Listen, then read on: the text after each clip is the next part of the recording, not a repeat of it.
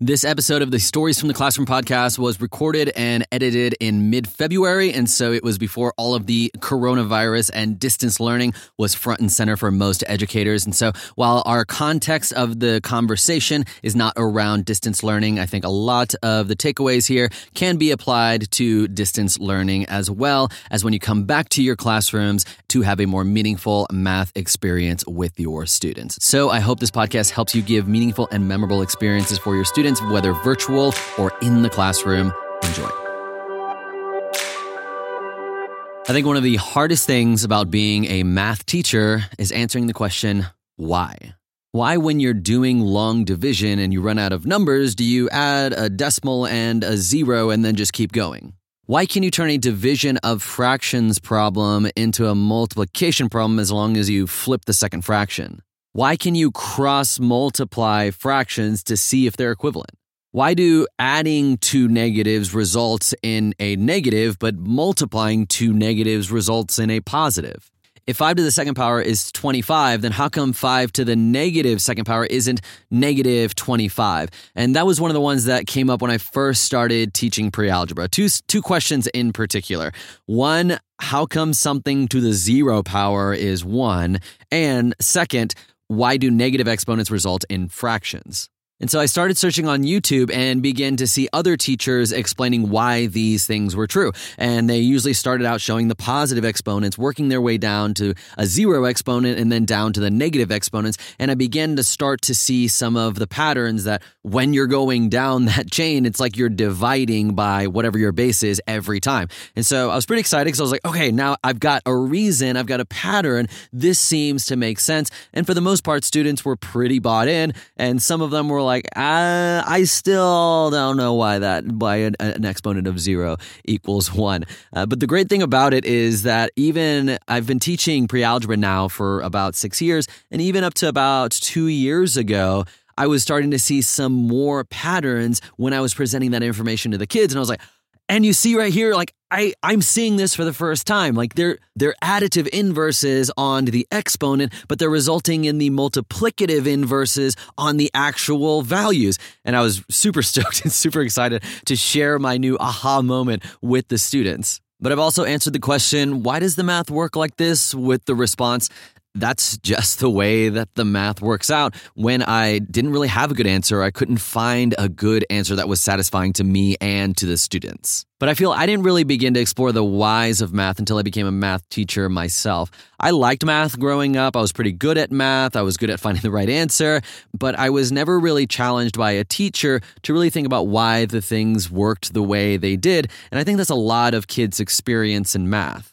My guest today is a passionate math educator named Kevin Moore, who co-founded his own micro school so that he could begin to give students this meaningful mathematical experience that he was struggling to create in a traditional classroom.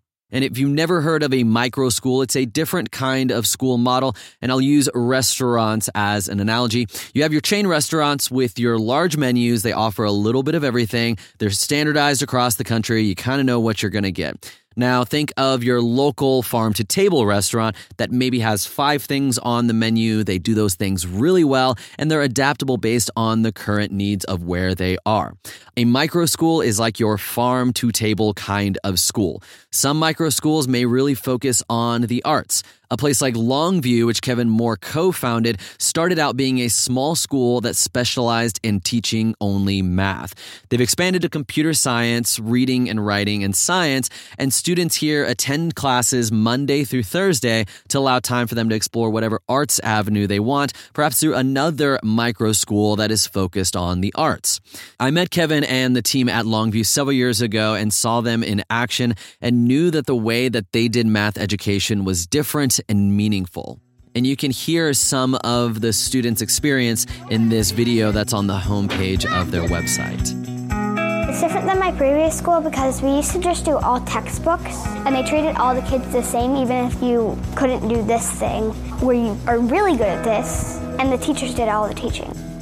At Longview, you can be in the discussions, not just listening to them. The conversations are more led by the kids, than the adults. If you don't understand something, the teacher helps another kid who understands it very well teach it along, I guess. That's very important because it teaches independence for the kids who are teaching the other kids, and it teaches the kid who is listening to trust their peers and respect them a little bit more. It's more active. You have more time to do instead of listen. The students take charge of their own learning. I didn't feel like I was being challenged at all, but then I come here and I'm really challenged. I like that. It feels good when I solve a problem that I maybe couldn't solve before. It's a place where I can come to school and just speak my mind and not have to worry about being embarrassed by saying what I'm thinking. The first day I came here, I was like, I really like this school. In my conversation with Kevin, we explore how one teacher helped him to begin to view himself as a mathematician. We talk about his journey from traditional education to the micro school. He shares how the physical space of the micro school fosters the kind of learning that he hopes to see, but that it's not just about the physical space, but the larger impact comes from the approach of the teacher and how they approach teaching mathematics. We talk about what our role is and is not as math educators, how to redirect incorrect work without just giving away the answer, Kevin's favorite questions to ask when students have made a wrong turn, and much more. I'm Tom Gibson, and you're listening to Stories from the Classroom. And today, we're exploring a better way to teach math. Stay tuned.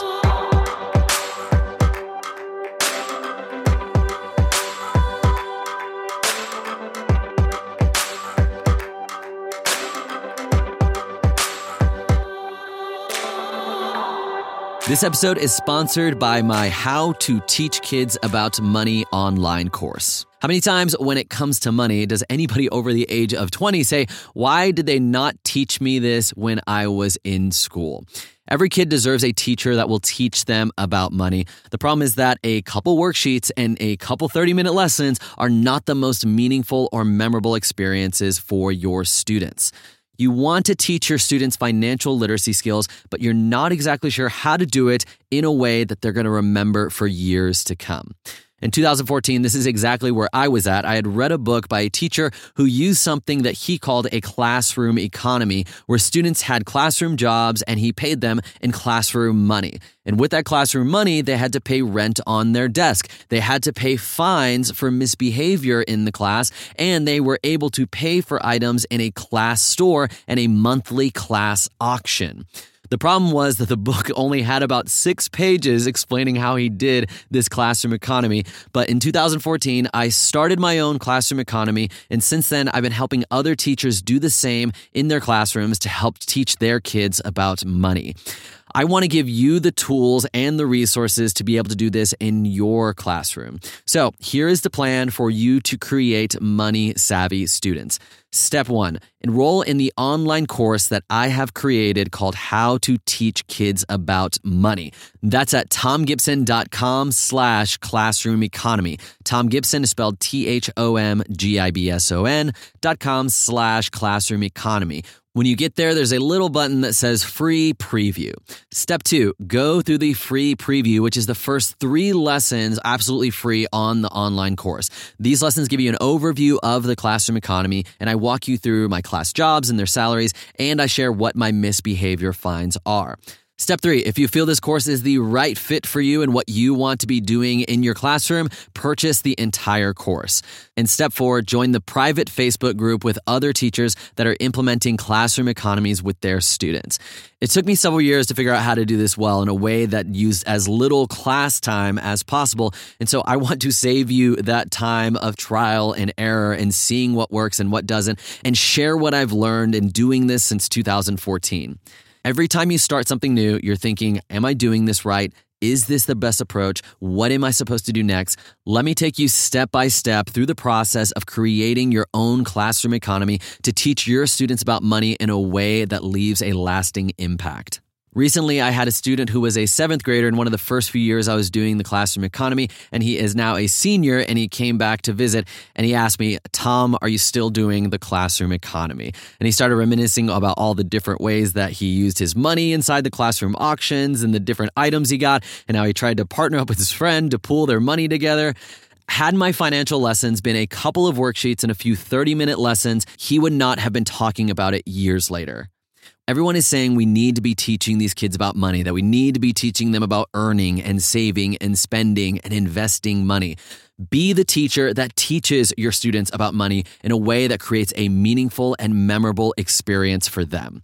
The listeners of this podcast can save 20% on the course by using the coupon code MONEY. So enroll today in the How to Teach Kids About Money course at tomgibson.com/classroom economy. Tom Gibson, spelled THOMGIBSON.com/classroom economy. Use the coupon code MONEY to get 20% off of this course and start teaching your students about money today with a meaningful and memorable experience of a classroom economy.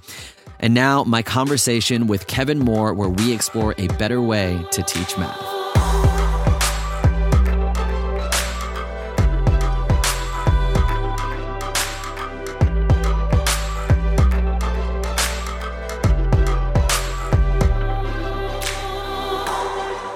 Mr. Kevin Moore, I thought an interesting place to start this conversation would be if you could share if there was a pivotal math experience that you had growing up, be it positive or negative, in your grade school or collegiate math experience. There's a story that kind of sticks out in your mind. Okay, I don't think it's necessarily a moment as it was an overall experience. So I think I guess it would first start with high school. Growing up, I did not like math. I did not think it was interesting. I didn't think that the math times that we had at school in classrooms from I would say from probably third grade to middle school were interesting to me at all. But high school changed that. I started to actually become more interested because of a teacher that I had in ninth grade.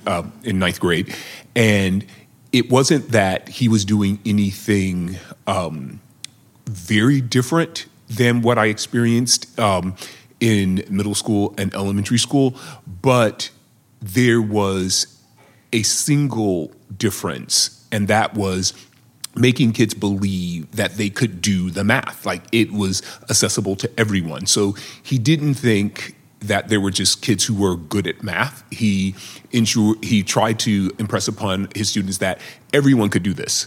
And so I think that is what made me start to understand, well, yes, I could excel at math if I really wanted to, if I really if I really became interested in it just for the sake of being good at it, if nothing else. And so I think that was a turning point. And then at the same time, I was having conversations with other learners about the math that we were doing. So I didn't feel like I was doing the math alone. It didn't seem like a solitary experience.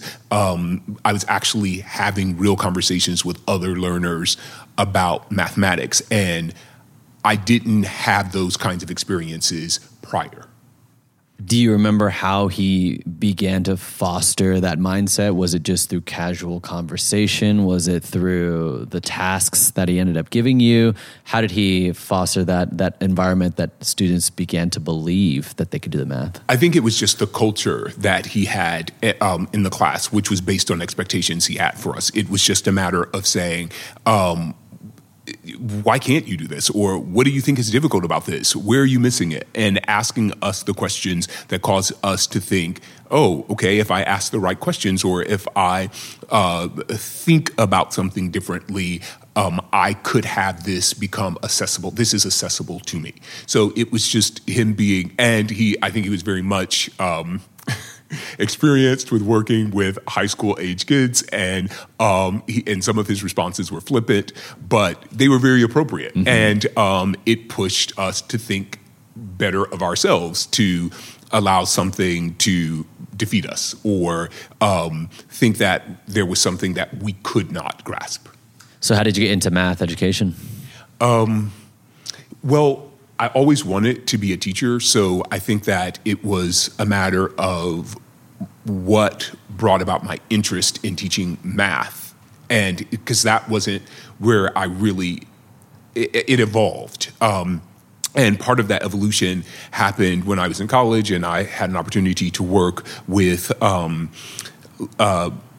adult learners who were having difficulty in mathematics, and they were in remedial math classes.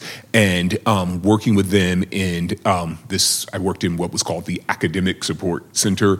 And oftentimes when people would come in, that is what they needed help with. And I worked with those adult learners who needed assistance in math. And over time, I started to gain an interest in teaching math, and I actually was told I was good at it. People would come in and request that I work with them. And so I think that pushed me to believe that I could possibly teach math. And when I became a teacher, it became a focus. I felt like it was one area that I had developed an interest in and thought that I was good at. And so I began to focus more in that area.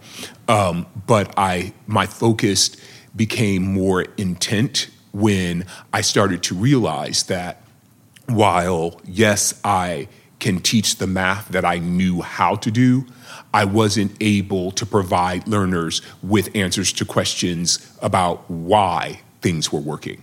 Like, so, yes, I can do, they would have the understanding that, yes, you told me I can do it this way and I'll come up with the answer, but why does that work? And at first, I had no answers for them. I was like, that's a good question. I have no idea why. And it really pushed those questions, which I started to hear again and again, which caused me to believe I wasn't doing those learners a service if I didn't answer those questions. So it pushed me to do my own investigations, my own work, to improve as a mathematician, a person who, or to gain greater understanding of mathematics so that I could answer those questions, because I didn't think that I was doing them justice by not being able to answer those questions. So now you co-founded the Number Lab Micro School, as well as now called Longview Learning Correct. Center? Longview? Just Longview Micro School. Longview Micro School. Can you kind of speak to what is a micro school and what led you to go down this path versus kind of the traditional education, traditional middle school, high school avenue? Sure.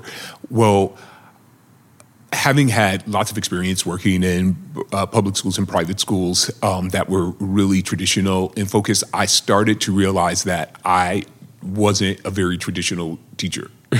And I guess what I mean by that is the whys were important to me, and systems for the replicating or complying with systems for the sake of justifying the system itself wasn't of interest to me. I was more interested in being able to ensure that systems were working for a very specific purpose for the improvement of learning. And so that became really important to me. I understood that learning was much more important to me than teaching. And so I really wanted to ensure that whatever instruction that I was providing was for the sake of learners improving their abilities to learn. And so I decided that a lot of what I was experiencing in more traditional and even some schools that had more progressive elements to them, what I was really coming to understand was that what I idealized for learning environments, for the kinds of learning that I wanted to see happen, would only happen as a version of what I wanted and not necessarily the ideal. It would never be the ideal. I could never see that happening, because what I recognized is that the cultures, the mindsets in the institutions that I was working in were very different than my own. I had developed a very different opinion about learning and schooling, and So what I idealized would never happen in those environments. And so that is the reason Longview now exists, because it gives me the opportunity to start a school with intention, and the intention of creating learning experiences for young learners that are based on believing learners should have agency, believing learners should have opportunity to have discussions with each other, for them to really operate in the disciplines as mathematicians or as writers, as scientists, that they really fully understand that the discipline itself engages them, can be engaging. The discipline itself can be engaging. You don't have to find ways to engage learners, but the discipline, adhering to the complexity of the discipline, makes learning interesting. It helps learners to improve their skills as learners, their abilities to communicate, their abilities to collaborate with others, their ability to think think critically, and to be creative. So those things were important to me. They became important to me, creating that kind of a learning environment where those things are primary.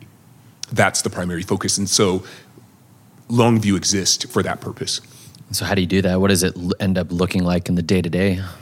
Well, I think anyone who walks into a classroom at Longview or learning space at Longview, what they will see is an open space. And the space is going to, or the space is designed to be able to let learners use the space how they deem the space, how they deem it appropriate for whatever task it is that they are engaged in. And so we don't have desks, we don't have, and we do have couches, and that's very intentional. We want learners to be able to sit, have discussions. They are not going to be taking notes, but they're going to be actively involved in discussions.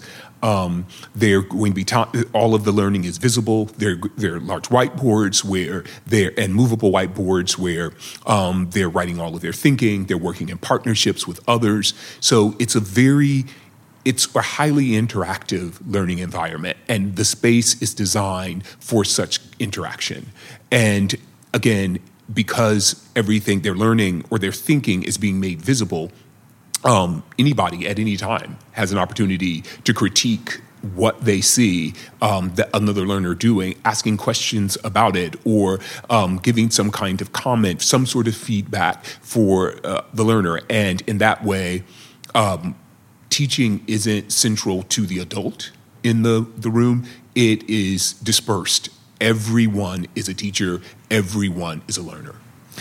Yeah, and I think even now, I teach at a private school now, which is more progressive, but even thinking of my time in public school, there are ways that it's harder to make the space exactly what you want it to make, but there are ways that you can make the space what you want it to foster this type of collaboration, foster this type of visible work that you're talking about, that students aren't scribbling notes into a little packet that's going to get shoved at the bottom of their backpack, but it's on the wall, it's on the windows, it's on the tables. How do you speak to the teachers that you work with that are teaching in a public school, ways that they can begin to foster their space, to create their space to foster that type of mathematical environment? Yes. Well, I think that the first thing that has to happen is that you have to think of it as much more than adapting your learning environment simply for visible learning. I think you also it has to first start with believing that that's the way learning should happen. That is ideal. Learners benefit they benefit greatly from having a learning environment in which they are part of a feedback loop, a part of an environment in which they are expected to communicate their ideas, that they're expected to actually take risks, create something, and put it out there and see what happens as a result of that. And so I think that I am becoming more aware that this kind of learning is based on a kind of thinking. And in order to do this well, you have to embrace, or you have to align yourself with the philosophy that undergirds this. It's a philosophy that is the underpinning of all of the things that we do. So it's not a matter of simply engaging learners. I'm really trying my best to create an experience where learners see themselves as mathematicians and they're doing the work of mathematicians, and I'm helping to facilitate that because I believe that that is going to be the best way that learners are actually going to learn mathematics. So I think before the adaptation or the restructuring of classrooms to look a certain way, there has to be this transformation in the way that teachers are thinking about learning. And so the teacher that is finding themselves doing more of a traditional math lesson, they've got their slides, they go through some of the problems, the students write down the notes, and then the students try some on their own. What type of lessons do you do here?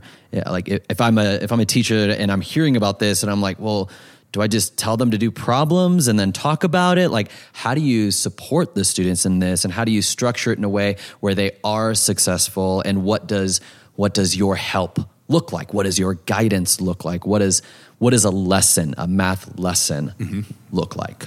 Well, for us, the first thing I think that we try to help teachers do is think of themselves as mathematicians. And thinking of yourself as a mathematician, then you begin to realize that you can actually improve as a mathematician, just as you would a writer or reader. If I think of myself as a writer, then then I'm going to be at a certain level as a writer. And there are things that I can do to improve my craft as a writer. And the same thing that happens, I think, in teaching mathematics. One has to see him or herself as a mathematician. And the first thing that I had to do in order to improve my teaching of mathematics was to improve my understanding of mathematics.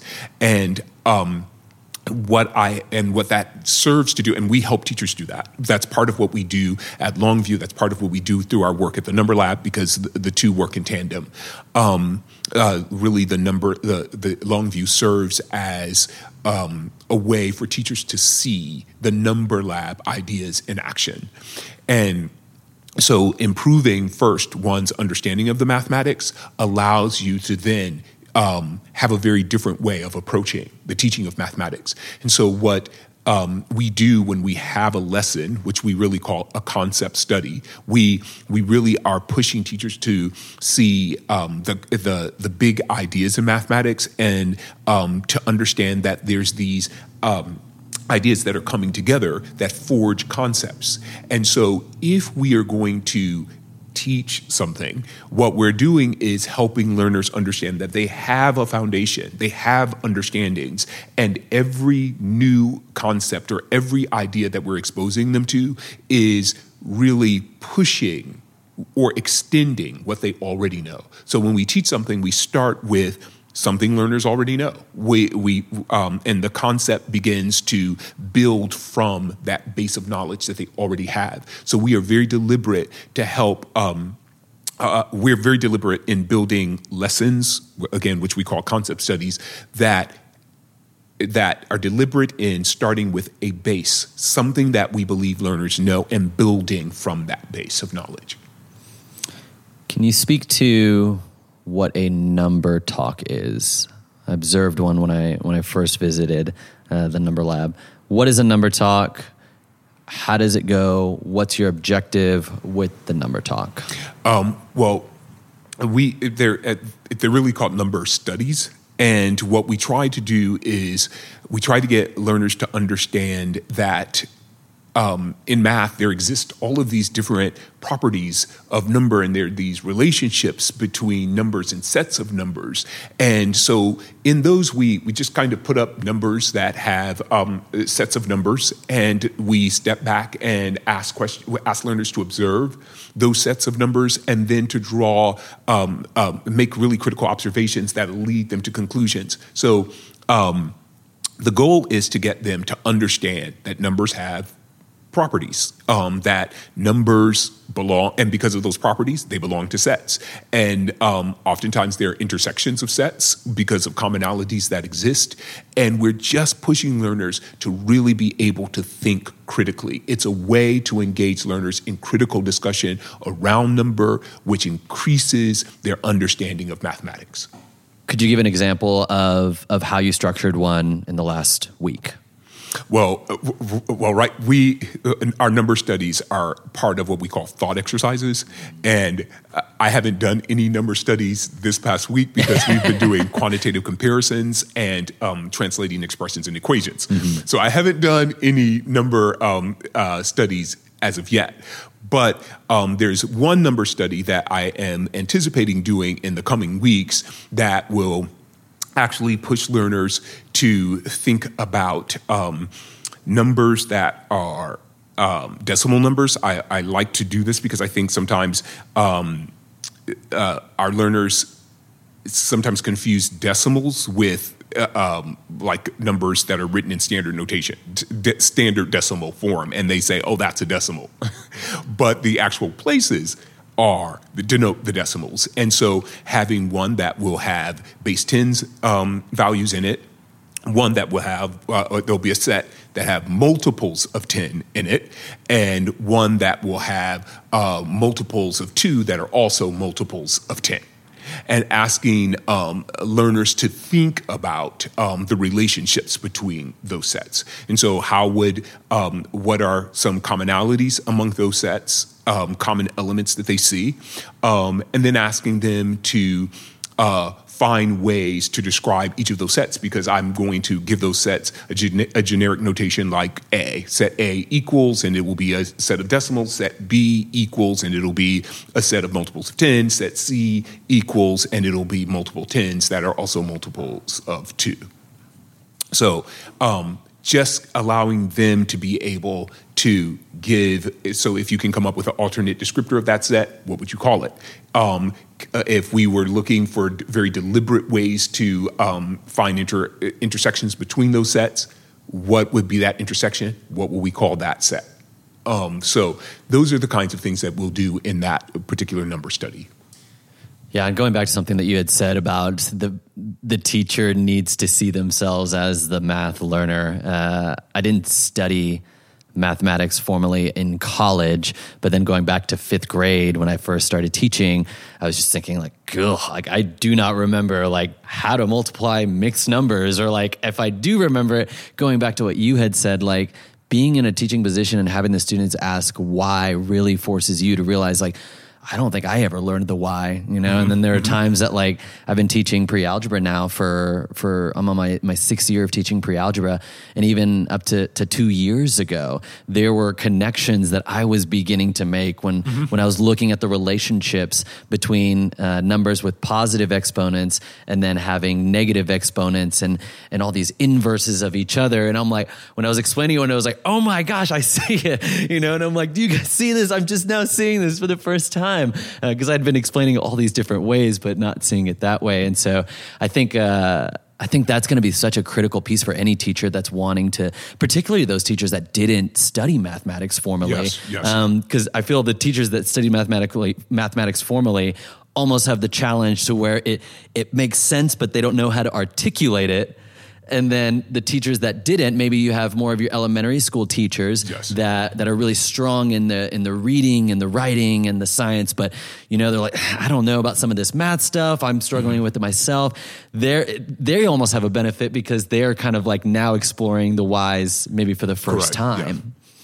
But that's something I really wanted to emphasize, because myself as a math teacher, I found that's when I've gotten the most excited as an educator to just kind of share the connections that I found myself making, or even just just creating that opportunity for the students to see it themselves. Correct. And again, that's what I think my job is to facilitate an experience that will allow them that through their own critical observations, they are going to draw conclusions. They're going to make conjectures. I'm hoping that that's the work that they will do, and that is really the work of mathematicians. And in so many ways, we think it's easier for us to see that in other disciplines. It's easier for us to see that in science. We allow learners time to explore with a bit of information about a particular concept or idea, and then we allow them to investigate with that information, hoping that they will draw some sort of conclusions through their investigations. But that's more difficult for us to see that in math, and that's partly because that's the way we've all experienced math in ways that have not been very inspiring, or we've all had very, I would say, lackluster math experiences. I mean, we all were, most people were exposed to really, it was kill and drill. It was very, very procedural oriented.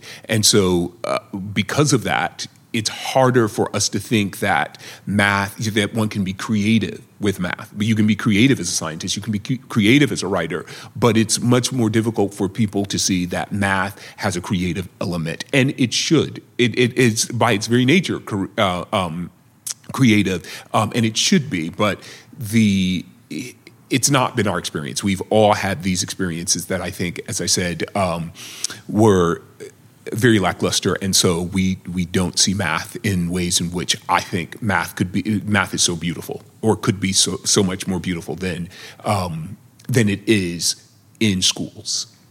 How do you redirect students? You're doing a presentation, a student is presenting on a problem. Several students have different ideas. You're not really they're not going in the direction that you anticipated. They're going in a completely different direction. What are some of your strategies to redirect in a way that you don't just go up and say, no, you do it like this? I think questions. If a learner is struggling, I think asking questions is one of the most important things that you can do. Questions provide guidance. And when you do that, I think when teachers ask questions of learners, they ask themselves those same questions. When they learn to ask themselves questions, and other learners learn to ask certain questions. And I think questions unlock a lot for learners. And so I think my strategy is to step back and ask questions. And oftentimes I will tell other learners, we're not going to take it from them. We're going to believe that they can do it. And a well-posed question, a thoughtful question can help learners unlock a lot. What are some of your favorite questions? Sometimes I ask learners to zoom out. Can you zoom out? And can you reread? Would you please reread what came before it? Or can you reread the entire expression? Asking them to do that and having them reconsider.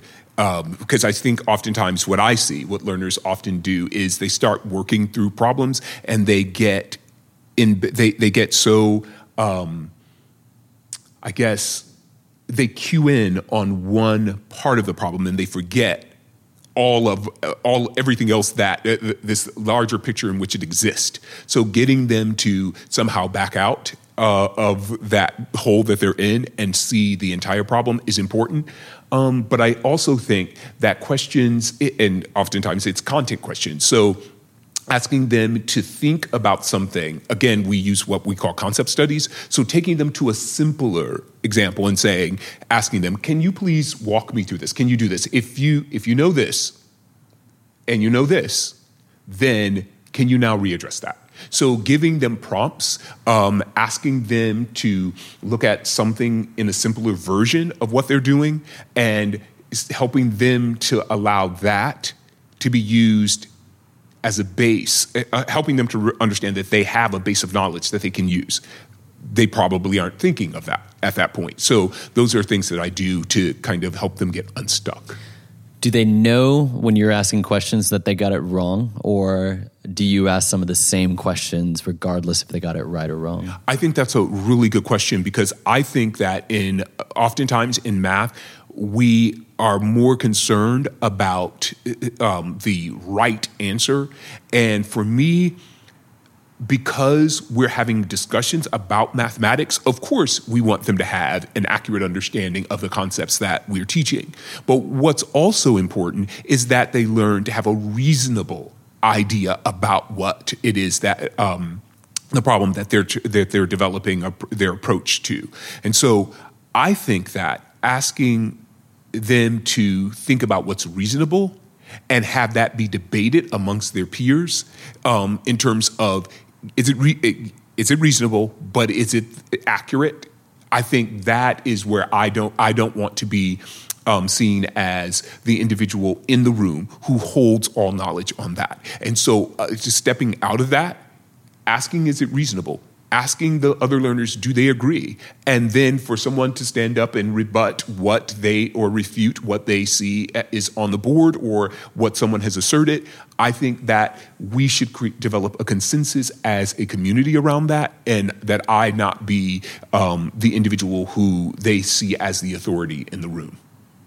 So I really try not to think of right or wrong. Is it reasonable? Yes or no? What makes it reasonable? Or if you disagree, for what reasons do you disagree? And if it's reasonable but not as accurate as you think it should be, for what reasons? So I think all of that really, I think it decentralizes the authority of the adult as the authority figure in the room.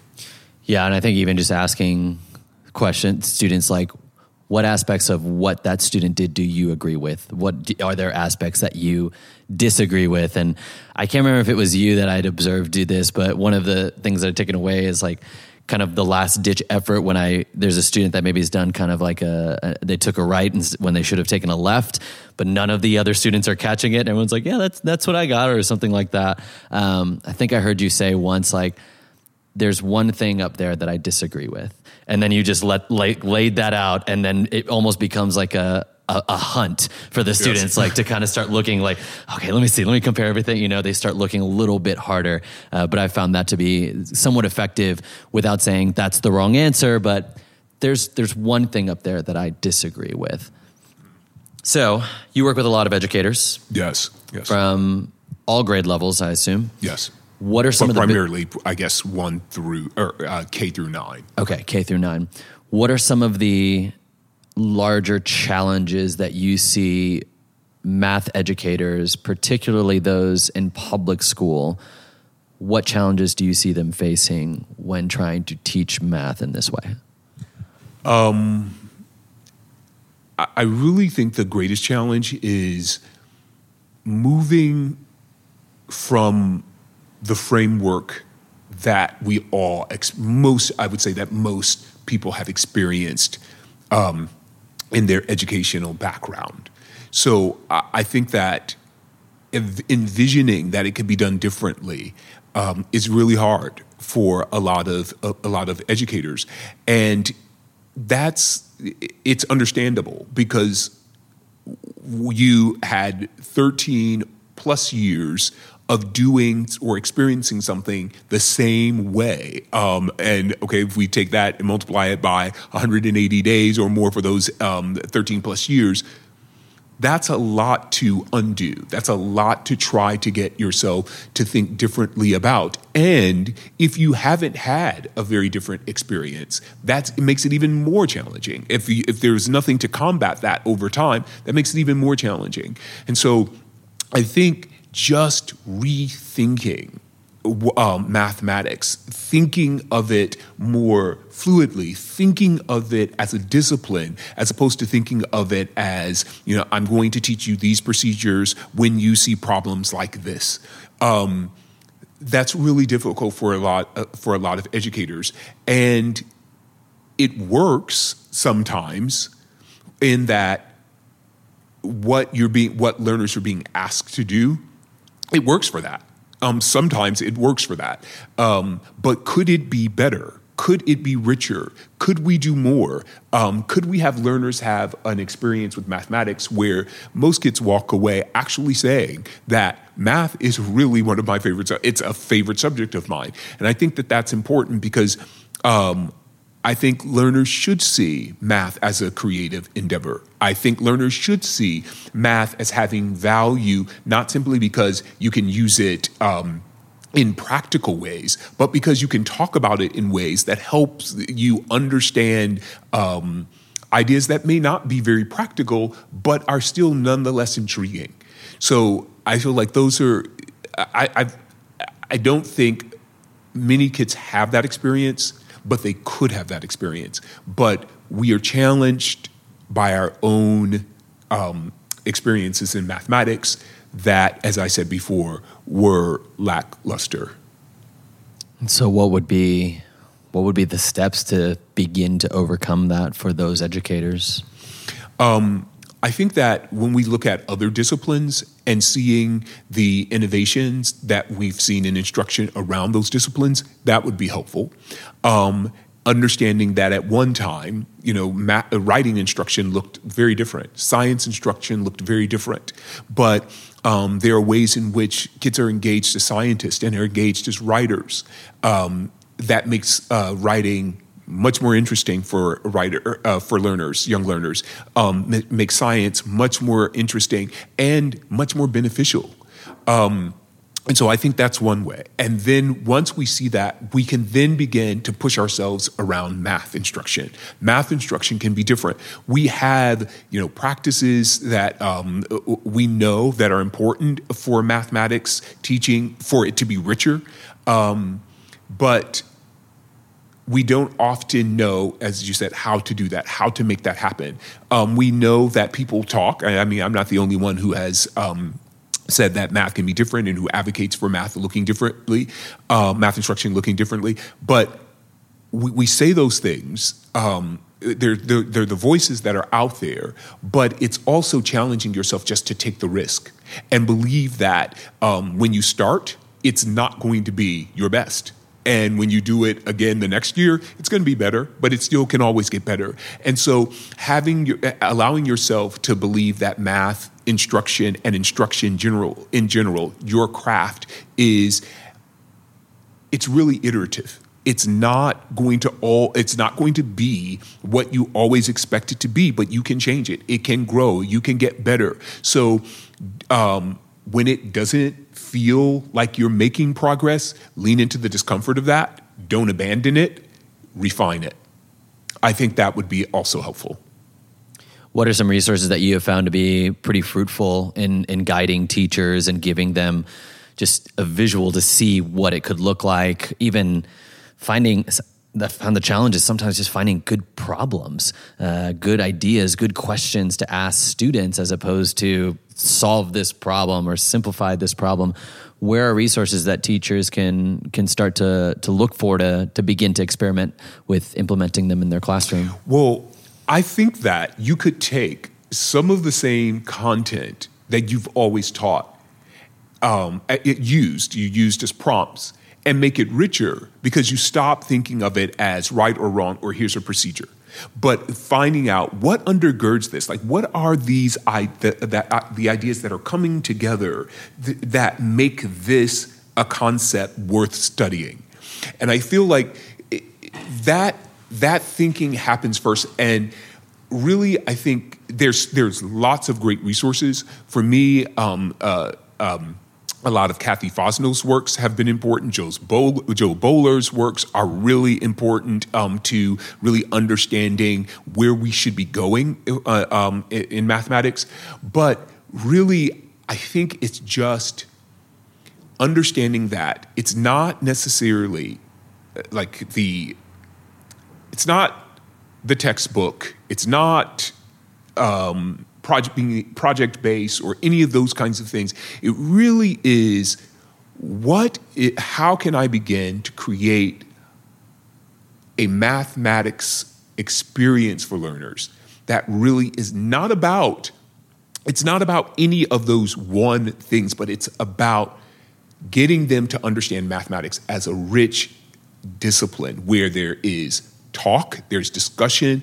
And I mean, I could put an equation on the board, but if I understand that equation, it has these properties of equality that are at work, and that these different properties of equality are coming together for me to understand the value of X in the end. If my goal is to teach or have learners understand the value of these properties of equality as opposed to just following procedures to get answers, I'm going to have a very different experience if that's what I believe. And so it's not really that prompt, but it's the way that prompt is used. And the prompt is being used based on beliefs that we have about teaching and learning. So I really think that it's not as simple as having a new prompt or a new program. It is, what is it that I am thinking as the teacher about what I want a learning experience in math to be like for these learners? What's your favorite aspect of being a math educator? Well, I like the idea of having learners feel like they have real agency in a learning space, and that doesn't mean that they go like everything goes awry because they have agency. I think when learners actually have agency and know that the expectation is that they are being engaged in ways that are productive and meaningful, I think that oftentimes they do so much better. Like, I don't manage a classroom. I don't see myself as a classroom manager. And because the learners are doing a lot of the heavy cognitive lifting themselves. And that's the work they're engaged in. So oftentimes they don't have, and because they want to be engaged in that work, I don't see myself managing. I see myself really facilitating. I'm stepping in saying, I disagree with that, or maybe there was a missed opportunity there, or could someone have actually done that differently where there was a consideration of this particular idea? I'm doing those things, and they're doing the heavy cognitive lifting, and I'm expecting them to do it. I believe that they can, and I think that that's where I get the greatest joy, when I see them doing all of the things that I know young learners can do when given the opportunity. And you guys do trainings for teachers, and if there is anyone listening in Central Texas, where can they go to find out how to participate in the training that you guys do here?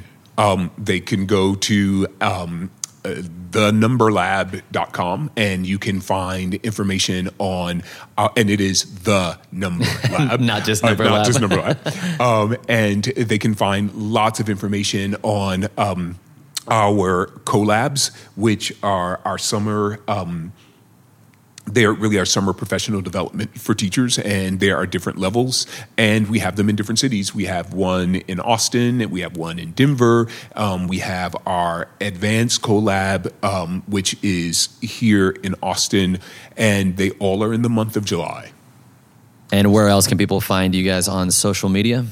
You can find us at on Twitter, the Number Lab, and you can follow Longview Micro School, which is our lab school. You can follow us on Instagram. Yeah, and I've been following them on Twitter for a while, and they often post. You guys often post just a picture of the students working, and there's like a little thing of like what was going on in that conversation. So I think that'd be just a great little peek if you're kind of curious on what it looks like here, and so. And that's the way we could even communicate with our parent community, through Twitter. It's real time. This is what's happening at our school right now. Well, Kevin, I appreciate the experience and the expertise that you bring and the passion that you bring with just teaching mathematics, and just not just the mathematics, but like showing the world of mathematics to young learners and having them actually be in a place and in a space where they could believe that's accessible to them at high levels, even at a young age. And so thank you so much for sharing your experience. And I think teachers are going to get a lot of value out of this. Thank you. It's always a pleasure.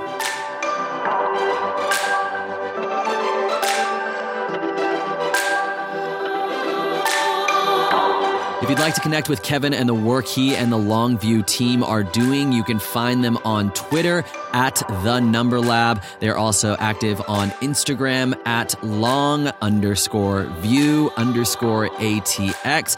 If you want to learn a little bit more about the micro school, you can go to long-view.com. And if you want to see what professional development opportunities there are for math educators, you can go to thenumberlab.com.